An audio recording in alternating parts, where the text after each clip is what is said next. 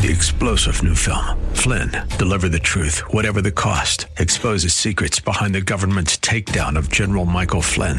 Flynn knew what the intel world had been up to. He ordered the first audit of the use of contractors. This set off alarm bells. He told the truth. He was the most dangerous person for Donald Trump to hire. They had to get rid of Flynn. Flynn, deliver the truth, whatever the cost. Available now. Watch it today. Go to salemnow.com. salemnow.com. Today on Ring of Truth with Pastor Dan Sexton. Right and wrong's in us. And so to go against that, we have to suppress the truth that's in us. Now, why is that important? Well, it's important because our culture, in case you haven't noticed, is throwing truth out the window and throwing right and wrong out the window and absolutes out the window and calling good evil and evil good and putting darkness for light and light for darkness. And to do that, the Bible says people have to suppress the truth that God has written in their heart. Have you ever been through a hall of mirrors at an amusement park or county fair? Which direction do you go, left or right, straight ahead or backward? Well, Pastor Dan shares that in you is the God-given ability to know which direction to go and to do the right thing. But we are living in a hall of mirrors, and that can confuse you and distort the true path to take. So yes, you can get off track and have difficulty knowing how to navigate this world, but God is always wanting to show you the way. Now here's Pastor Dan in the book of Genesis chapter 44 for today's edition of Ring of Truth. There's a ring of truth that is unmistakable, knowing that you cannot find alone. And if you listen carefully, and sometimes even if you don't, you can hear that sound.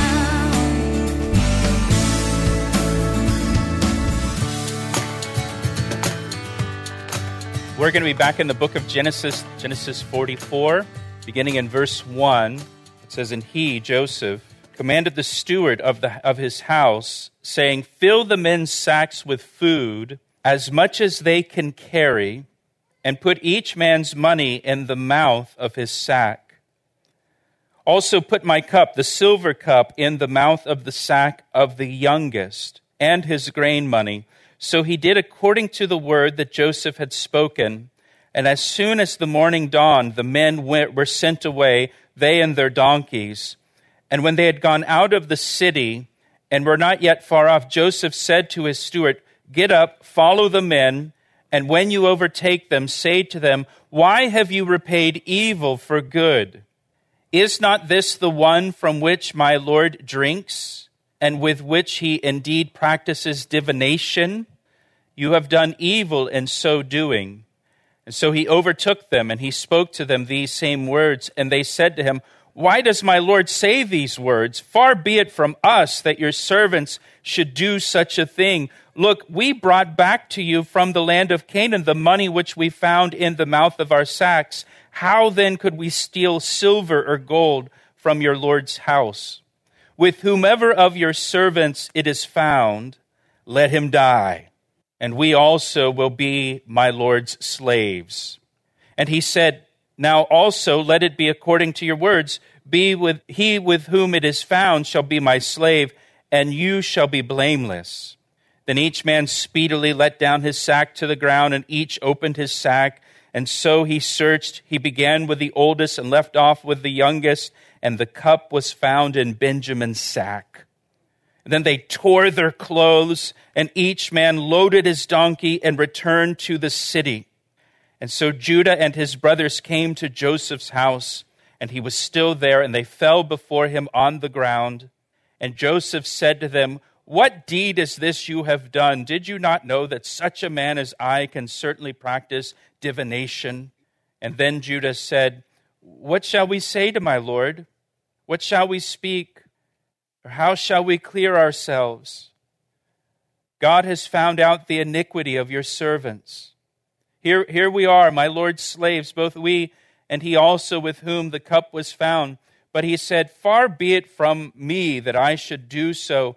The man in whose hand the cup was found, he shall be my slave. And as for you, go in peace to your father.'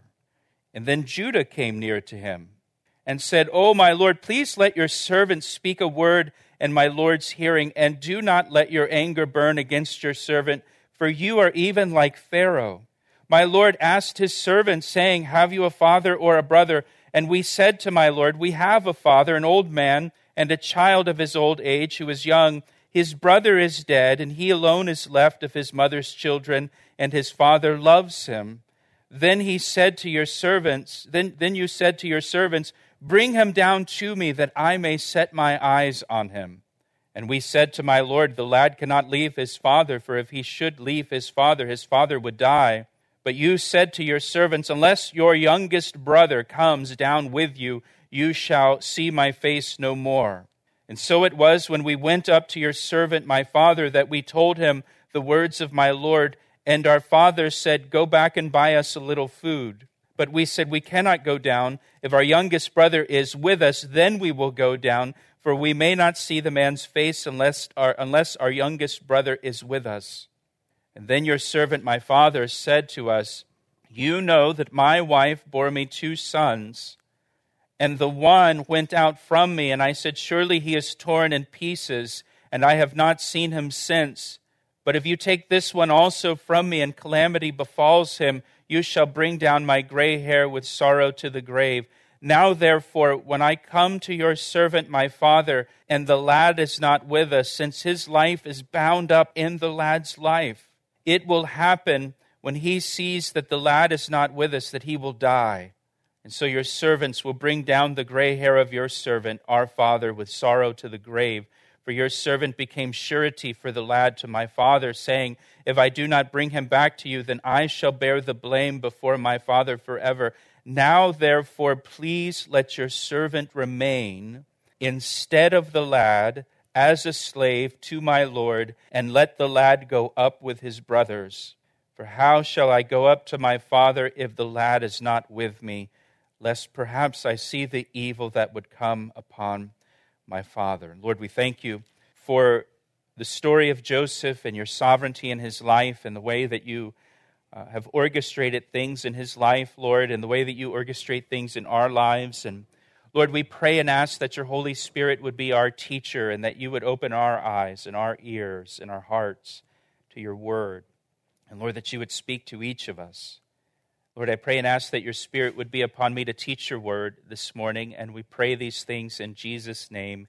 Amen. So in chapter 44, Joseph gives his brothers one final test. Then chapter 45 is the big reveal, when Joseph finally reveals his identity to his brothers. And the reason Joseph tests his brothers is to see if they have changed. Are they the same guys that sold him into slavery 22 years before? Or have they changed? At this point, all 11 of Joseph's brothers were in Egypt. They went down to Egypt a second time to buy more food. They were invited to a lunch at the palace of Joseph, but remember, they don't know it's their brother Joseph. To them, Joseph is just some high-ranking Egyptian official. And now it's time for them to depart and return home to the land of Canaan, to their father Jacob and to their families. Before they depart, though, Joseph commands his steward in verse 1, telling his steward to fill the men's sacks with food as much as they can carry. Not as much food as they can afford to buy with their money, but as much food as they can carry. And for the sons of Jacob, I'm sure the large quantity of grain that was loaded on their donkeys seemed strange to them. You know, grain must be on sale this week, I guess. We're getting so much grain for so little money here. And then Joseph told his steward to put their money back in their sacks, just like the first time. To hide the money back in their sacks. And then look at verse 2.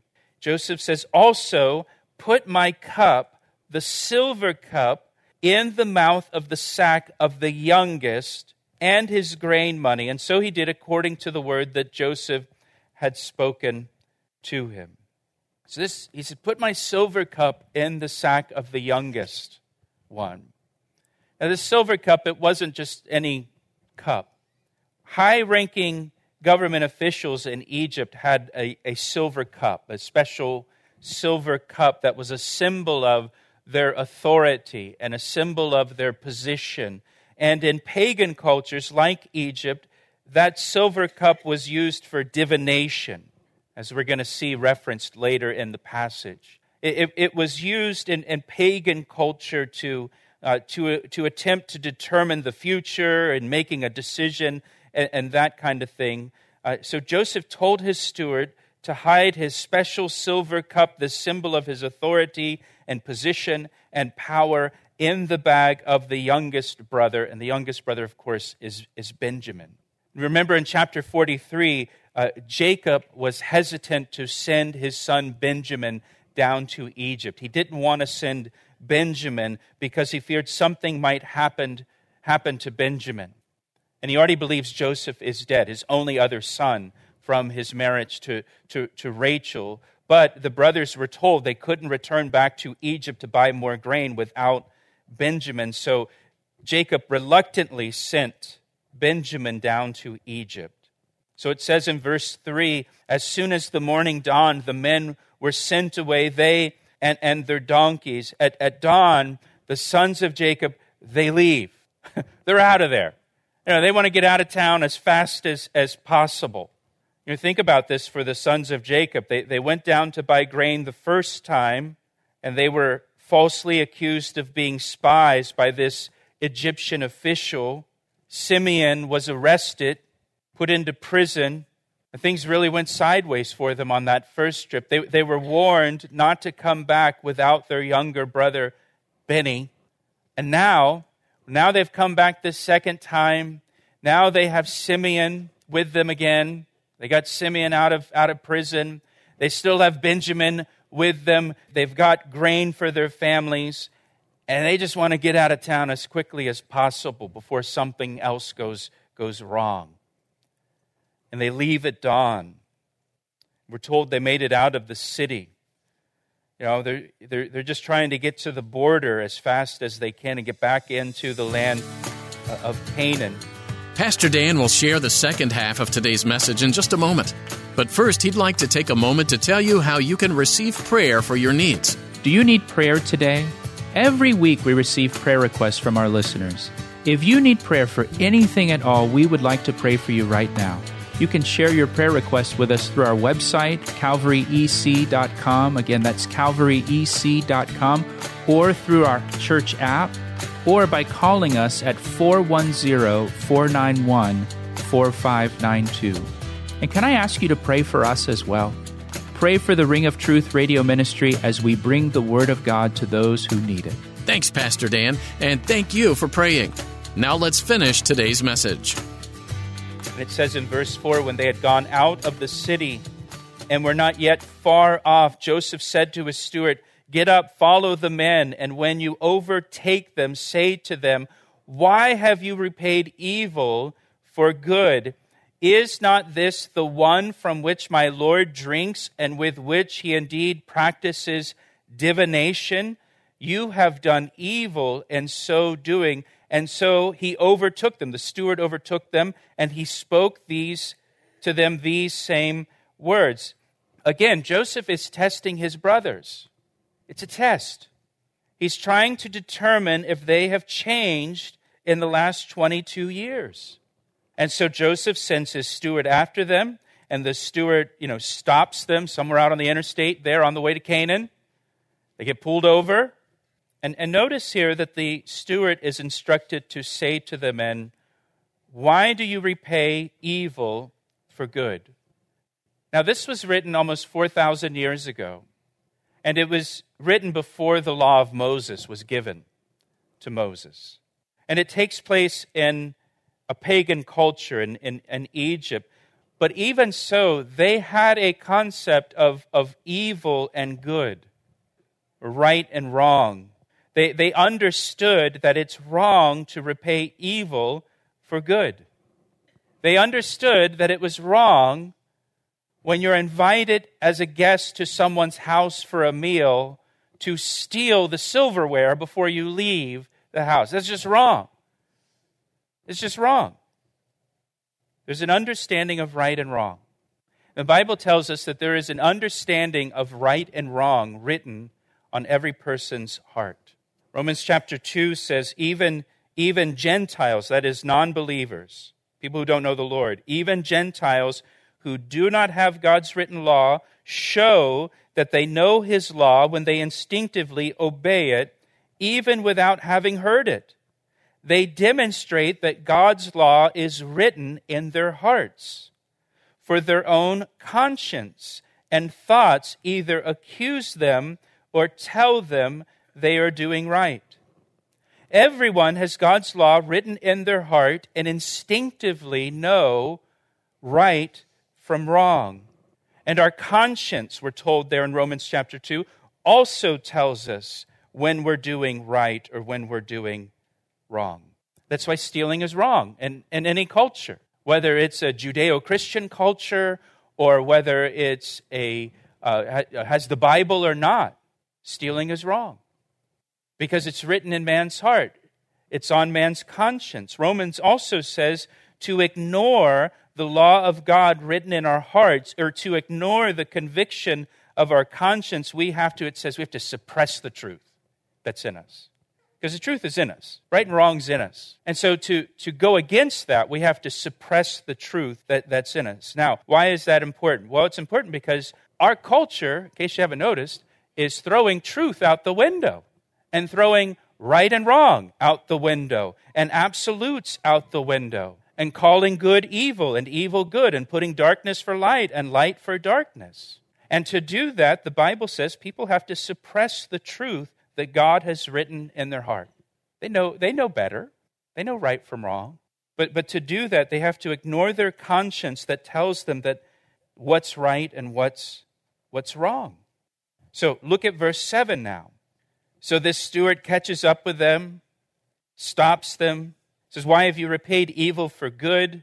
You took his cup, his silver cup, his official cup. You took it as a souvenir."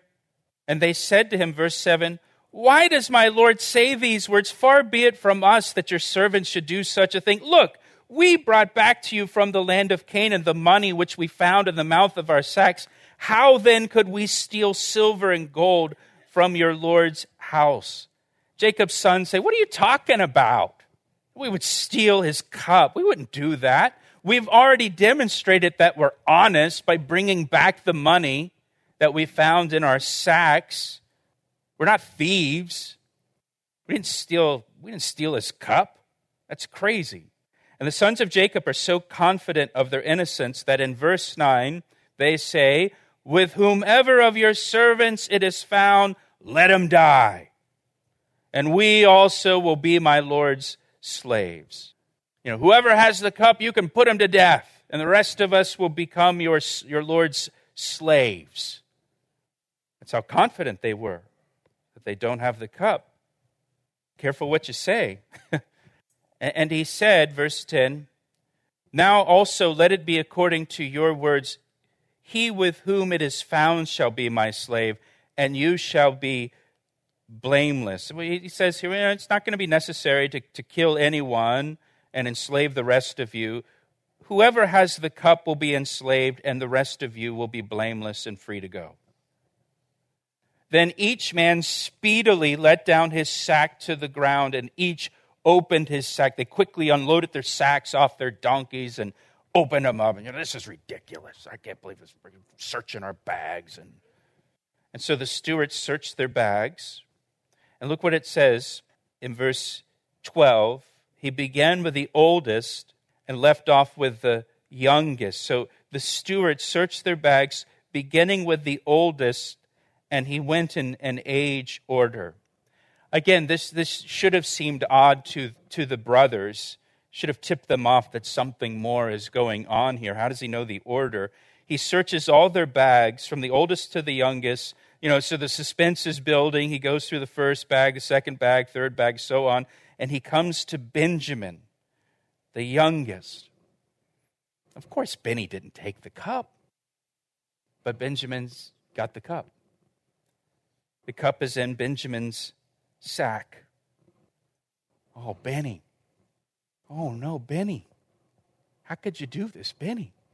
You took the cup. But look at verse 13.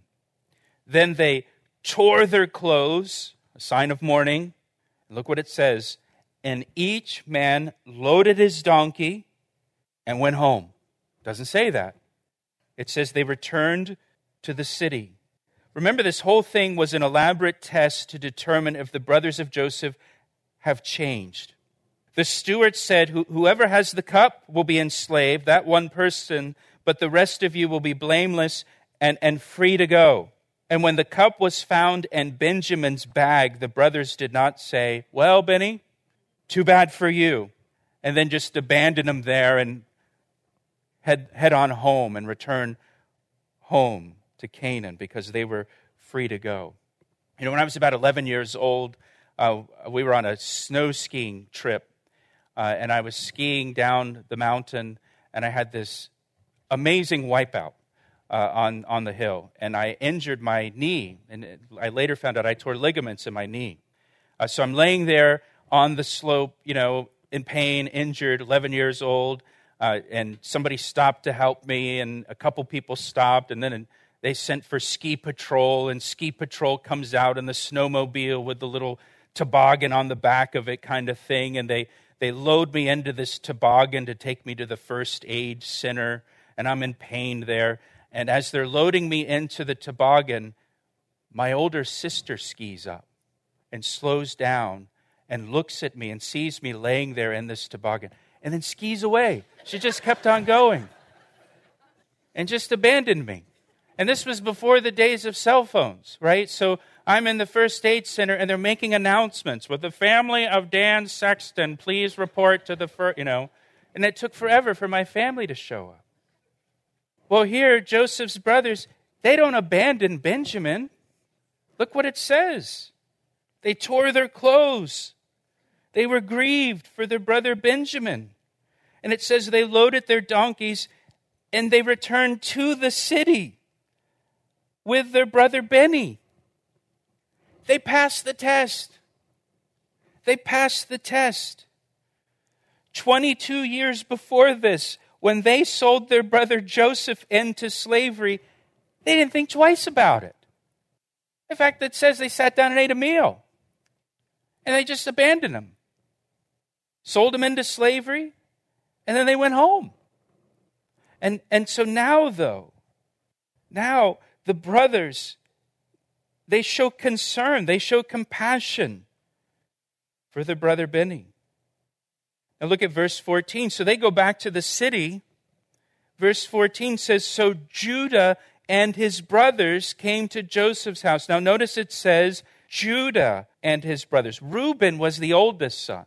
Reuben is the one, as the oldest son, as the one in line to become the leader of the family. Reuben was the oldest son, but it doesn't say, so Reuben and his brothers. It says Judah and his brothers. Judah steps forward now at this point as the family spokesman, and Judah intercedes on behalf of his brother Benjamin, and Judah acts as Benjamin's advocate before this Egyptian ruler, which reminds us of another one from the tribe of Judah, Jesus Christ, the Lion of the tribe of Judah. Jesus has stepped forward to intercede for us, for you and for me, and he acts as our advocate with the Father in heaven. He asked me how I know, and I say it rings truer than the finest crystal. You've been listening to Ring of Truth with Pastor Dan Sexton as he teaches verse by verse through the book of Genesis. This Old Testament book of history and the start of what God created teaches you much about God's plan for the future. We hope you'll continue to tune in for Pastor Dan's studies. If you ever have any questions about what you've heard or would like someone to pray with, would you give us a call? You can reach us by calling 410-491-4592. Once again, that number is 410-491-4592. You can also fill out the prayer request form at calvaryec.com. Just click on the Connect tab to access it. We'd love to meet you in person, too. If you're in Columbia, Maryland, please join us this weekend for worship and studying Scripture together at Calvary Chapel, Ellicott City. There'll be time to meet your brothers and sisters in Christ, too, and to spend time in prayer. We look forward to sharing this time of worship together with you. You'll find service times and directions at our website, calvaryec.com. While you're there, please be sure to check out additional teachings from the Bible, and don't forget to subscribe to our podcast. Once more, that's calvaryec.com. That's all we have time for today. There's much more to gain through this study through the book of Genesis, so be sure to join us next time on Ring of Truth.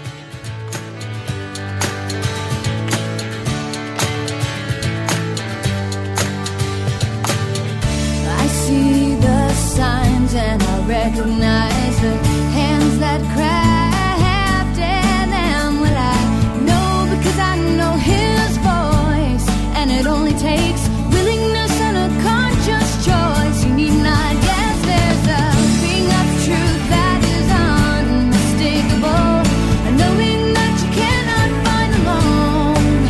And if you listen carefully, and sometimes even if you don't, you can hear the sound.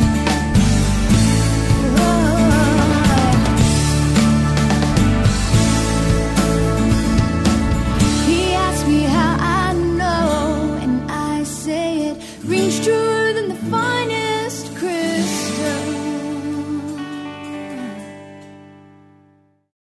3-star General Michael J. Flynn, head of the Pentagon Intelligence Agency, knew all the government's dirty secrets. He was one of the most respected generals in the military. Flynn knew what the intel world had been up to. He understood its funding. He ordered the first audit of the use of contractors. This set off alarm bells. The explosive new documentary, Flynn, Deliver the Truth, Whatever the Cost, uncovers the facts behind this scandal. Flynn told the truth. He was the most dangerous person for Donald Trump to hire. I find out the worst enemy that I'm going to face in my life is right here in America. They took my assessment and they wanted me to change it. And I was like, I'm not changing it. They had to get rid of Flynn. With in-depth interviews, archival footage, and never-before-seen personal records of the man behind the headlines. I just felt like I was drowning. Flynn, Deliver the Truth, Whatever the Cost. Available now. Watch it today. Go to salemnow.com. salemnow.com.